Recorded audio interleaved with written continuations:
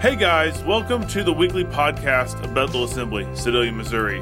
It's our prayer that this message is an encouragement and a blessing to your life.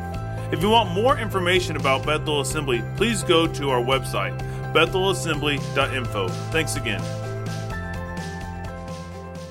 This morning, I want to look at misquote number 6. Are you ready for it? How many of you have made this statement before? God will, or He is saying, I will never give you more than you can handle. God will never give you more than you can handle. We hear that statement all the time. It's very comforting, isn't it? You're going through that stress. You're going through that struggle. You're experiencing all sorts of strife in life. You have all these things battling up against you, and some well-meaning person walks up to you and says, well, just remember, God will never give you any more than you can handle.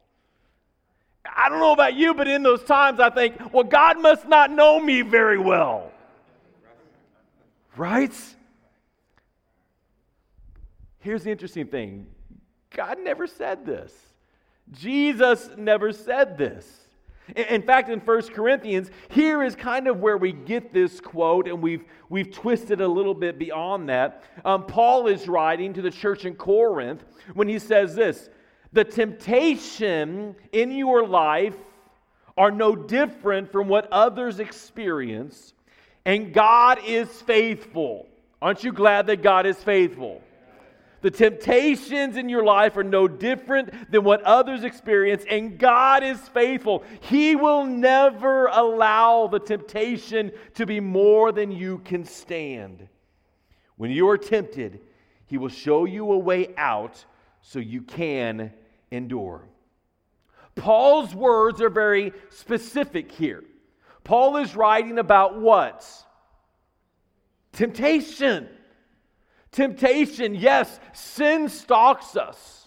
I heard somebody say one time, well, I can resist all things but temptation. Temptation stalks us. These things in life, they stalk us. Sin desires to overcome you. It desires to overcome me. But what we must remember is the Bible says that we are more than overcomers. We're more than conquerors. Yet Jesus never said, I will never give you more than you can handle. Paul is writing about temptation. Sin, in fact, is the bait, but for the believer, praise God, sin is not irresistible. It's enticing, let's be honest. Sin looks good in the moment, oftentimes. But God has given us a way out. What did it say? When you are tempted, He will show you a way out so that you can endure. Now, if people apply Paul's words about temptation to general sufferings, you can see where the phrase or the line, God will never give you more than you can handle, comes from. And I don't doubt the sincerity of the people. I don't doubt the good intentions. When you're talking to somebody and they're going through struggles, they're facing strife, they're facing difficulties, what you're doing as a listener is you're trying to figure out, what am I going to say? Yes? What can I say right now that's going to comfort John? What can I say that's going to comfort Sally in the midst of all this strife in their life and the struggle with their job or in their family or in their relationships or their finances? What can I say to them that's going to encourage them in the moment? So what do we say? Well, God will never give you more than you can handle. I don't doubt the sincerity. I don't doubt the good intentions of the people, but sincerity, good intentions are not enough. The Bible does not say that there is never a struggle that is bigger than you can bear. Jesus never said this. I don't often hear people share this misquote with someone facing temptation. It's normally when someone is in the middle of pain or difficulty or a struggle of some sort. So let's consider this question. Will you ever experience troubles or stress or pressures or strife in your life that is more than you can bear in that moment? Yes, absolutely you will. John 16:33 says, in this world you will have trials and sorrows. Here on earth you will have many trials and sorrows. The problems of life are going to come. But the problem with this misquote is it brings about some unnecessary confusion and even guilt. Did you grab a hold of that? It brings about unnecessary confusion and even guilt. So for the next few moments, I want to talk about 4 truths regarding our life. Number 1 is this: mistruths can lead you down the wrong path. Even well-intended mistruths can lead you down the wrong path. Well-intended mistruths can be dangerous when thrown into the mix. We must be careful with our words. Our words have a lot of power. Our words can encourage in the moments, or our words can destroy and even bring about death, emotional and spiritual death. In fact, the book of Proverbs says it this way: death and life are in the power of the tongue. The words that you say, what you share with those around you, what you allow to come out of you, your words can encourage, they can bring about life, or they can lead to death. And I love how the Message paraphrase says this: words kill, words give life. They're either poison or fruits. You choose. They're poison or they're fruits. They lead to death or they're nourishment to your life. The choice is yours, what you will allow to come out of you. If we're not careful, the words that we speak can cause theological misunderstandings. Does God put adversity on me? No. Does God allow situations to happen in my life? Absolutely. Why? Because we have a free will. Not a single one of us have to do a certain thing. Now, God has a plan and a purpose for us, but we are not robots that wake in the morning and God says, today you move from here to there. It's going to take 13 steps to go from this point to that point. At that point, you're going to pick this up and you're going to move over here, and that's going to take another 27 steps. That's not how God works. See, God gives us a free will to do things in life. God doesn't put the adversity on us. He doesn't put the struggles on us. God is not some sort of vindictive deity that weighs down His children, that puts all this pressure upon us. In fact, the opposite is very true. The psalmist himself declared this in Psalm 121, "Where does my help come from?" Have you ever asked that question? You're in the middle of struggle. You're in the middle of frustration. You're in the middle of strife in life. Have you ever asked, where in the world does my help come from? Yeah, we've all asked that question, and I love the psalmist's response. He says, my help comes from the Lord. In the midst of all that I'm going through, in the midst of the hurt, in the midst of the frustrations, in the midst of the discouragement, in the midst of the doubt, in the midst of the depression, where does my help come from? Well, my help comes from the Lord. He's the one that set everything in motion. He's the one that breathed life in the very beginning. He's the one that said, let there be light, and there was light. He's the one that propelled everything forward. My help comes from the one who holds the world in his hands. When trials come in your life, I want to encourage you, trust in God. The Bible teaches He is a loving Father who has a good plan and a good purpose for your life. Not harm, not destruction. See, the majority of the suffering that we face in this world comes from three areas. The enemy, Satan. Satan puts roadblocks in your life. He puts struggles in your life. He throws rocks at you from time to time. Sometimes it's just consequences of life. Life isn't fair. Life throws things at us. Why? Because we live in a fallen world full of sin. And quite honestly, the third reason why we face strife in life is we just do dumb things. Let's just be honest.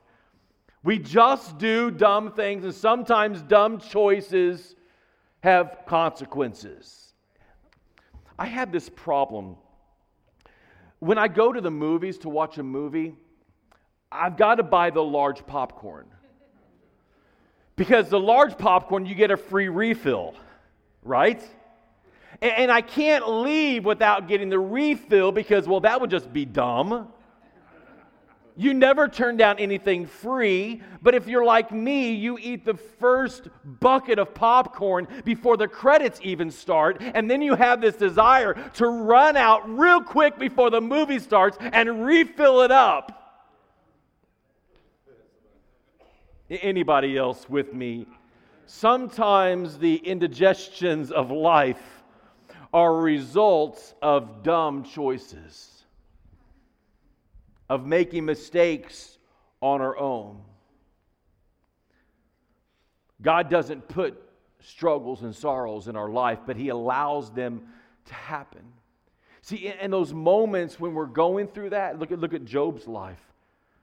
Job realized, even though everyone else was saying, Job, it's your fault, it's sin, it's this, it's that, his wife, his encourager, his helpmate was right beside him the whole way. No, she wasn't. She looked at him and said, curse God and die. Boy, that's an encourager, isn't it? Words have the power of life and death. You choose. His friends were blaming him. Job had to come to the place that he realized, do I only give God praise in the good times and never in the bad? Had a pastor friend say just this last week, he said, if we only give God praise in the good times and not in the bad, then we're not really praising God, we're praising the circumstance. And I thought, man, that's good. In the moment, I can't remember which one of my awesome friends said that, but it was a great statement. If we only praise God in the good times, if we only praise God when everything is going great, if we only praise God when everything is aligning and going just right, we're not really praising God, we're praising the circumstance. You see, you're going to have adversity in life. You're going to have difficulties in life. But what you have to understand is even in the midst of that sorrow, there He is. Do you remember Shadrach, Meshach, and Abednego? These guys were thrown in the fiery furnace. In the midst of that sorrow, in the midst of that difficulty, who was with them? Jesus. Even in the midst of the fire of life, Jesus is going to be there in your life. And maybe you're going through that circumstance because you need to learn something. I don't know about you, but I have a lot to learn.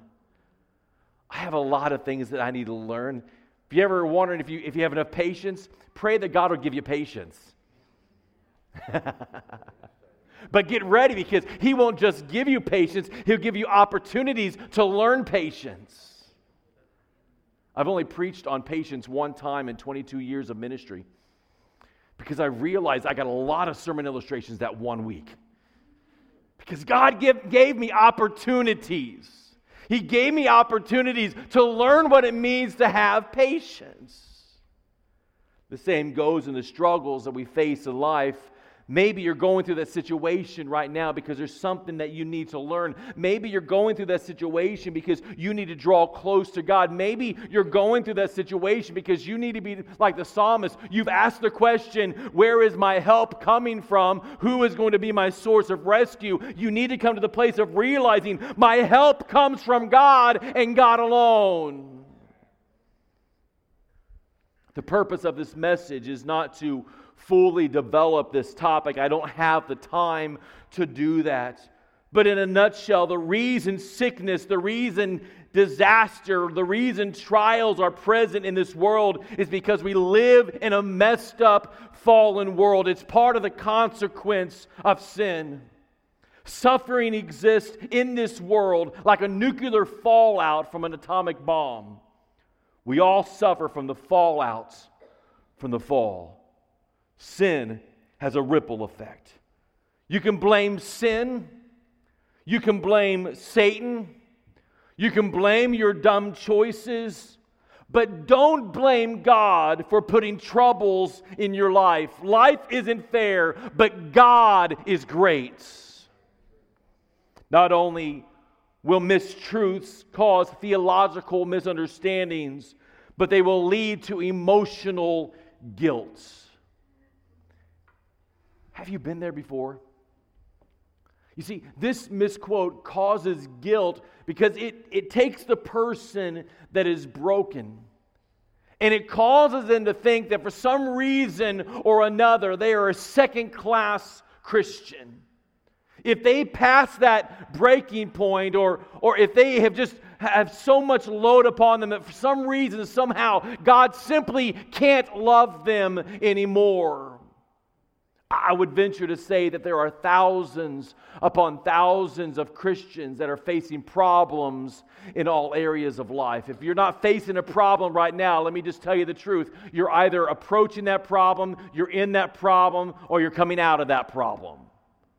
We have situations in life, thousands of Christians around the world face problems in all areas. Maybe it's mental issues, maybe it's family issues, maybe it's life struggles or financial struggles, conflicts, opposition. The list goes on and on. And they've heard this mistruth. Maybe you've heard this mistruth. So you've stopped seeking any help. You presume that if you're truly right with God, then everything will be okay. So if you're having problems, if you're feeling a weight that's more than you can bear, then you must be doing something wrong. So you curl up in a ball of guilt and begin to blame God. Because after all, God will never give me any more than I can handle. So God, it's your fault and I'm angry with you. Takes us back to our misunderstanding of the Bible. See, this simple, well-intended mistruth leads to unnecessary guilt and blame. That's the danger of mistruth. There are so many people experiencing unbearable pressures. You've passed the breaking point of life. You're struggling with the death of a spouse or a death of a child or a divorce or a loss of a job or a cancer diagnosis, an unfaithful spouse, a teenager that has just gone crazy, or a job issue.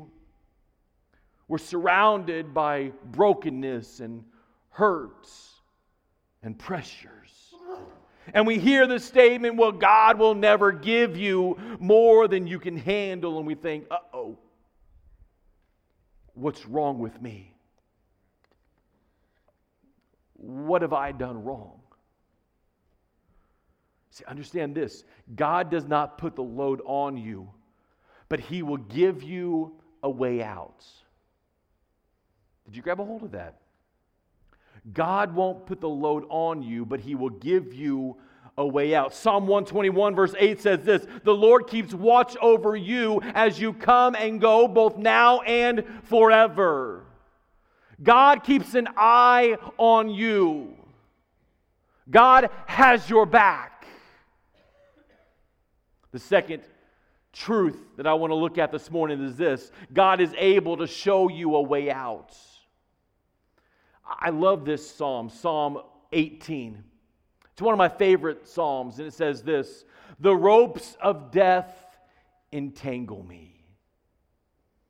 Floods of destruction sweep over me. The grave wrapped its ropes around me. Death laid a trap in my path." Now, some of you right now are going, "Pastor, you are crazy. Why is this one of your favorites?" Let's go on. But don't you love when you get to a portion of Scripture and it's just laid all this stuff out and all the struggles and strife out, and then it uses the word but? But in my distress, in the midst of all that I'm going through, in the midst of the entanglement with death, in the midst of my grave being dug, I cried out to the Lord. Yes, I prayed to my God for help. He heard me. Aren't you glad that He hears you? I want you to know this morning that your prayer is not falling upon deaf ears today. God sees you in the midst of your hurts. God sees you in the midst of your despair. God sees you when you're standing over your grave. God sees you when you're entangled by all the strife of life. God sees you where you are. He hears your heart's cry. My cry to Him reached His ears. He reached down from heaven and rescued me. He drew me out of deep waters. He rescued me from my powerful enemies, from those who hated me and were too strong for me. They attacked me at a moment when I was in distress, but, here it is again, the Lord supported me. He led me to a place of safety. He rescued me. Why?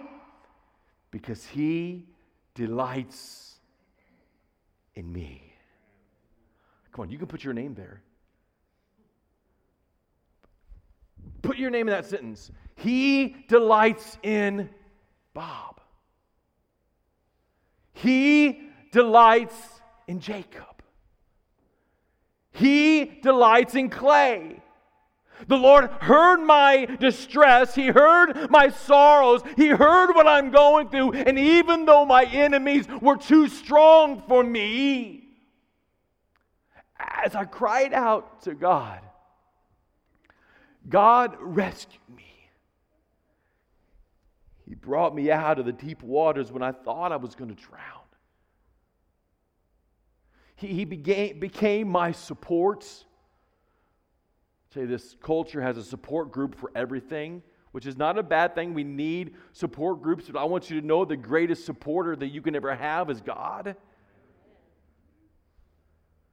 The Lord supported me. He led me to a place of safety. He rescued me. Why? Because He loves Chris.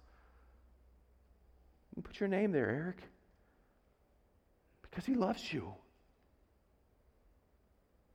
Josh, because He loves you. God sees you in the midst of your struggles. You're broken. You're beaten down. You feel defeated. Maybe you've even come to the place that you've questioned God. God, why are you allowing this? God, why are you allowing me to go through all of this? What I want you to grab a hold of is God did not place this upon you, but He's ready to rescue you out of it. Here's the truth. We must allow ourselves to come to that place of release. The psalmist on the onset of this scripture, he said, man, everything is going against me.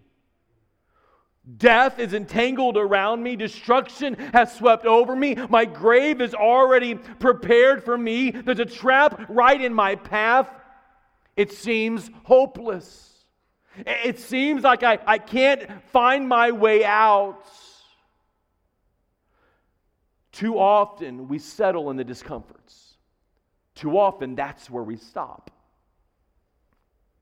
We just kind of hang out in that zone of life just stinks. Life is so unfair.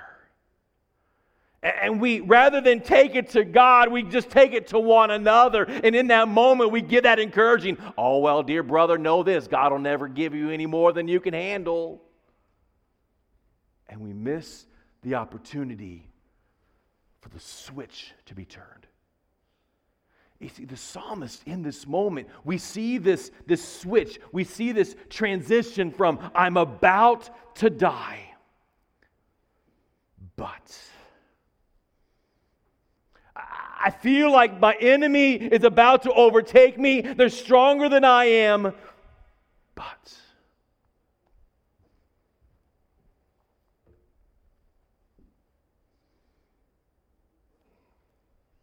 in verse 6 is our transition. He says, but in my distress, I cried out to God. I prayed to my God for help. It's in this moment that we see David begin to allow God to rescue him. See, way too often we hang out in that area of sorrow, in that midst of despair, in the pits of death, and we don't allow God to rescue us. Psalms 23 says, yea, though I walk through the valley of the shadow of death, I will fear no evil. Why? Because God is with me. When I'm going through that struggle, when I'm going through that sorrow, when I'm going through that hurt, I may have lost everything else around me. Everyone else may have turned their back on me, but I know that my God has never abandoned me. I can walk right next door to death's door, and I will never have to fear. Why? Because God is on my side. Look at what Paul has to say in 2 Corinthians. He says, we are pressed on every side. Have you ever been pressed? But we are not crushed. We are perplexed, but not driven to despair. We are hunted down, but never abandoned by God. We get knocked down, but we are not destroyed. I want to let Paul be our example of the Christian believer for the next few moments. No doubt Paul experienced struggles and strife in life. And we've read it. He was shipwrecked. He was beaten more times than anyone should really be beaten. He was jailed. He was mistreated.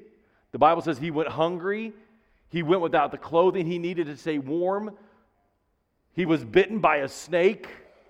All these things transpired in his life. But he says, I've been pressed, but I'm not crushed. I'm perplexed, but I'm not driven to despair. I'm hunted down, but I'm not abandoned by God. I get knocked down, but I will not be destroyed. Sometimes life is tough. When you hit rock bottom, understand that God is with you. Truth number 3. It is time to release your past. Come on, look at these. Number 1, what was number 1 again? Mistruths can lead. Is anybody taking notes out here today? Okay, thank you. We had one person on this side taking notes, 2 people. Number 1, mistruths lead you down wrong paths. Number 2, God is able to show you a way out. And number 3, it's time to release your past. There are many of you today that you're in the midst of the sorrow because you're holding on to yesterday. You're allowing the despair and the struggle and the hurts and the mistakes of yesterday to determine what's happening today and tomorrow. But Psalm 32 says this, what happiness for those whose guilt has been forgiven. What happiness for those whose guilt has been forgiven. What joys when sins are covered over. What relief for those who have confessed their sins and God has cleared their record. Everyone has regrets. Why? Because not a single one of us are perfect. Did you know that? There's not a single person in this room that is perfect. We all have things in life that we think, man, I wish I wouldn't have done that. I wish I wouldn't have said that. I wish I wouldn't have sent that text. Right? Have you ever sent a text and you thought, I wish there was a back button? We all have regrets in life. We make mistakes. We face difficulties. We all have things that weigh us down, difficulties from the troubles of the past. The truth of the matter is this: when you cut yourself, you automatically bleed. When you violate your conscience, you automatically have regrets. And there has to be someone or something to blame. But God never meant for you to live that way. He never meant for you to go around holding on to the guilt of yesterday, the guilt of the past, a load of guilt carrying around all the time. God has come to give you a better way. Isaiah 43 says, forget the former things. Do not dwell on the past. See, I am doing a new thing. Now, I know that Scripture, God is talking about what He did for the children of Israel and how He led them across the Red Sea and how He led them out of slavery in Egypt. I understand that. But I think for our purposes this morning, we can say, God, I know that You've led me to a new way. God, I know that You set me out of the captivity of the struggles of my past. Lord, I know that even though I messed up, You crossed me from that side to this side. So, Lord, I'm going to forget the former things. I'm not going to dwell upon the past anymore. God, I know You're about to do something new. It's time to release the past. Don't keep focusing on the stuff from yesterday. Forget it and let it go. Look to the future. Look ahead. Don't cling to the events or dwell on the past. Look to what God is going to do. I can't tell you how many people I've talked to over the years, and they set themselves up on a self-imposed sentence. They're basically declaring, well, I have to stay unhappy because of my past. Well, I blew it. I made a big mistake this time. Or they say things like this: life has got me overtaken right now. They've doomed themselves. The truth is, God is ready to release you from their past. Here's the important thing for you to grab a hold of. It's not so much where you've been that counts, but where you are headed now. See, the Bible says that God cast our sin as far as the east is from the west. To be remembered when? No more. So why do we keep bringing it up? Why do we keep hashing through those things? Give it to God and move forward. Surrender it to Him and move forward. God's about to do something new. Let Him lead you to a brand new place. It's not so much where you've been that counts, but where you're headed now. And finally, truth number 4. It's time to redirect your approach. See, once you move past the past, once you forget about the past, now you've got to find something else to look toward. Because we're going to find something to dwell upon. There's not a single one of you in this room that doesn't get fixated on something. There's that new product coming out and you're like, man, I've got to have that. And at first you talk yourself out of it. Oh, I don't need that new one. But then you start seeing the advertisements for it. and you know how Google stalks you and Facebook stalks you? You've just had that conversation at lunch. You haven't looked anything up, but you just talked about that new phone, and suddenly you're inundated with that phone on social media. Hey, come on, anybody else? If you're listening today, Jesus loves you. I asked Siri one time, if she was a Christian, and her response was this: it's about you, Chris, not about me. But yet she stalks us in our conversations. And we're inundated with all these things. We become fixated upon this thing. And suddenly we have to have it. It's the next greatest thing. And what I have right now is not nearly as good as that. You see, we all have things we're fixated upon. We're focused on. So it's time to redirect that approach. Rather than dwelling upon that circumstance or that struggle or that strife or that hurt or the regrets, release that, give it to God. And let me just say this, you may have to do that numerous times. Because every morning you're going to want to pick that thing up. Well, it's time to get ready. Let me pick up regret. No, every morning say, regret, I don't like you. I don't need you. Get out of my face. Come on. You need to speak truth. You don't define me. You don't own me. You have no part of my life. God has set me free from you. You see, you don't have to live amongst the pits. You don't have to live amongst the despair. Death may be trying to entangle you, but you don't have to allow to do that because God is a God of life and God wants to give you life. So it's a daily conscious decision to say, not today. I'm not going to allow you to walk with me today. You have no place. I know we talked about Elijah a few weeks ago, but I've got to bring him up again today. 1 Kings 19, it says, Then he, Elijah, went on alone into the wilderness, traveling all day. He sat down under a solitary broom tree and prayed that he might die. I have had enough, Lord.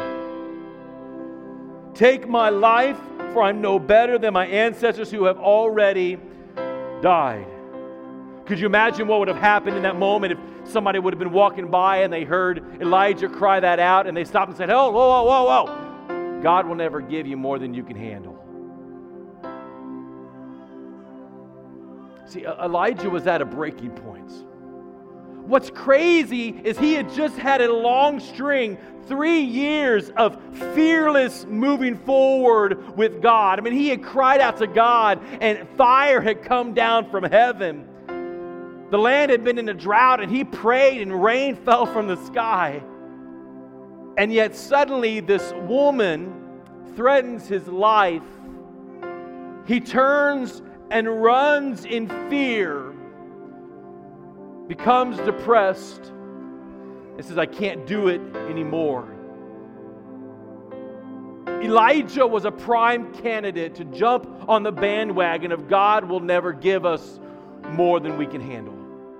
He was physically tired. He was emotionally exhausted. This lady had just threatened his life. But I find it interesting that James chapter 5 says this: Elijah was a man just like us. Wow, I can relate to Elijah. We've had those moments when we feel overwhelmed. Elijah faced problems. Yes, he had mountaintop experiences. But how do you know the higher your mountaintop experience, the lower your valley? Sadly enough, we gain momentum coming down that mountain. The Bible says, seek first the kingdom of God and His righteousness. In the midst of that despair, seek after God. We find ourselves in such a mess, and oftentimes it's because we haven't redirected the approach We have this faulty thinking going on. We get negative in that moment and we think, wow, there's no way out of this. And guess what? You begin to think negative, you're going to respond negative. Proverbs 23 says this, "For as he thinks in his heart, so is he." Well, I don't know, Pastor, if I'm ever going to survive this. Well, you're not. Well, I just don't think that I'm going to be able to get past this. Well, you're not. Until you make a decision to redirect. Until you make a decision to cry out to God. We read this psalm earlier. David says, man, I've got all this distress. But it wasn't until the point in time that he redirected. It wasn't until the point in time that he said, I'm not going to look at this anymore. I'm not going to let this consume me anymore. I'm going to turn to the one who holds the answer in his hands. I'm going to turn to the one who hears my cries. It's time to step out of the despair and the sorrow of life and move toward Jesus.